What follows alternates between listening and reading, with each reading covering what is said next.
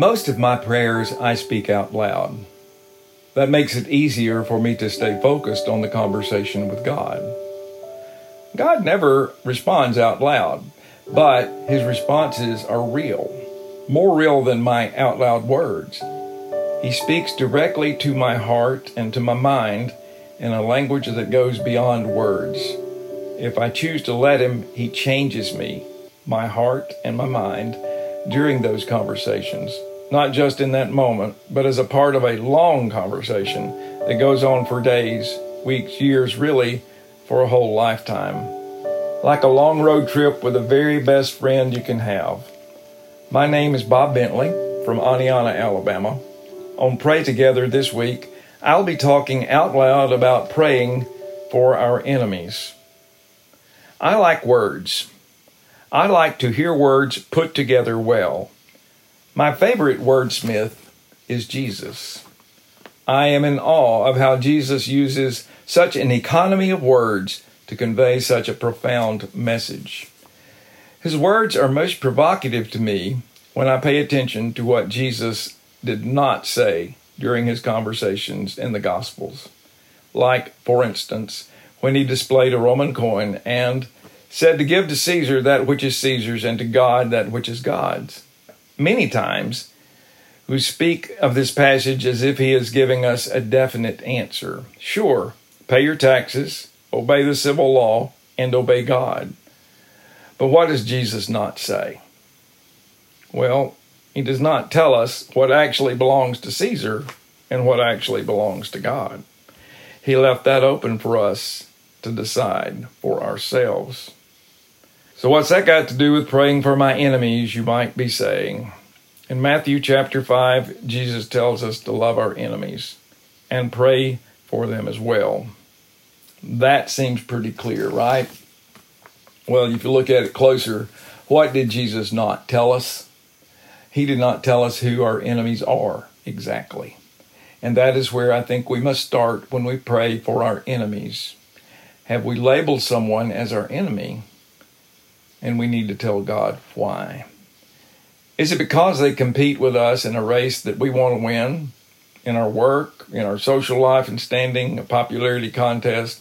Or perhaps disagree with us about our religious doctrine, our politics, child rearing, or vaccines, or masks, either or neither?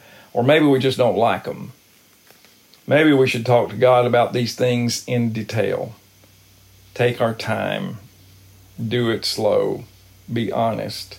We might learn a little about the folks we consider enemies during that conversation, and maybe even more about ourselves. So first then, when we decide to pray for someone because we are supposed to pray for our enemies, maybe we should fully explain to God why we think of them that way. Second, if we have to go beyond step one, maybe we should tell God more about how we know that person, our relationship. Are we close in any way? Are we friends? Are we co-workers, business associates? Do we go to church together, in a civic club together? Or maybe this is someone we don't really know at all, like a public figure, for instance.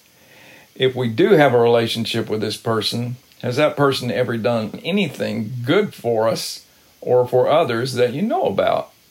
Explain that to God. Take your time. Think real hard.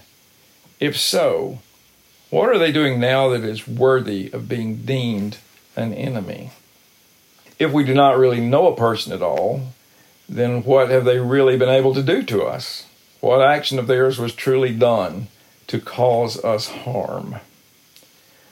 The results of this slow, detailed conversation might change the course of the prayer. We may be where we may have a right to be disappointed or hurt or even angry. But is this person truly an enemy? Our prayer may require that we pray for a repaired relationship and the removal of obstacles to that relationship. And we may even have to acknowledge some fault of our own. Or, to put it bluntly, you may realize that it's a waste of time and energy to worry about a public figure that just annoys you or who stands for everything you don't. Do you even know enough about them to claim them as an enemy? God does not want us to waste our time. All of this is not to say that we have no enemies. I don't know exactly how to define that, but it is safe to say, I think, that part of the definition is that the primary connection that you have with them is their desire and resulting actions to cause you or those you love real harm. It could be in any area of our lives, in business and social life, in our family life, in politics, in church, well, any area of our life in this world. Enemies may exist. So how do we pray for them? First, ask God to help us love them, despite their intent to do us harm. Second, ask God to help us find forgiveness for them and understanding for them. Third, pray that God will give them an opportunity to change their heart. And fourth, that if possible, He will use us to effect a change in them by our example of love.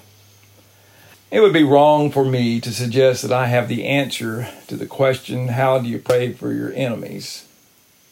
I think Jesus left some of these answers unspoken in Scripture because He knew and desired that the answer would come for us only through prayer, through real, honest conversations with God during our lifetime journey with Him. If I had 2 points I would like to leave with you. The first is, look for the answers Jesus did not give, like what belongs to God or what belongs to Caesar, or the unanswered part of Jesus' passage in Matthew chapter 5, who is my enemy? Second, at least a couple of times a week, take the luxury of getting away from the prayer list and have long, wandering conversations with God about the unanswered questions hidden in Jesus' conversations in the gospel, but that are common to us in our lives even today. Oh God, we thank You for the miraculous words of Jesus, and also for the questions He left to be discussed and answered in long, wandering conversations with You. Help us to love all Your children, those with whom we are in relationship, those who annoy us, disappoint us, even infuriate us, but are not our enemies. Help us find ways to repair, restore, and strengthen those relationships with You at the center. Give us the strength to love, forgive, and follow Your direction for those whose purpose it is to actually do us harm. And if You call us to engage that person, help us to do it in a way that glorifies You and as a witness to Your power, Your grace, and Your mercy.